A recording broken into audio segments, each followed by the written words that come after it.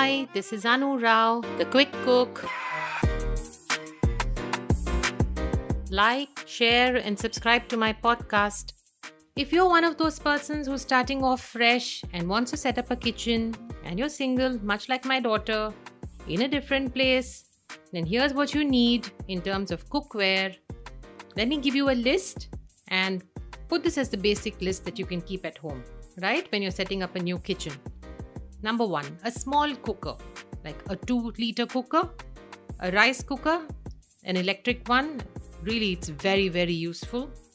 A non-stick kadai, medium size, 1 large saucepan and 1 small saucepan. Get one of those string type choppers. It makes cutting and chopping so much easier.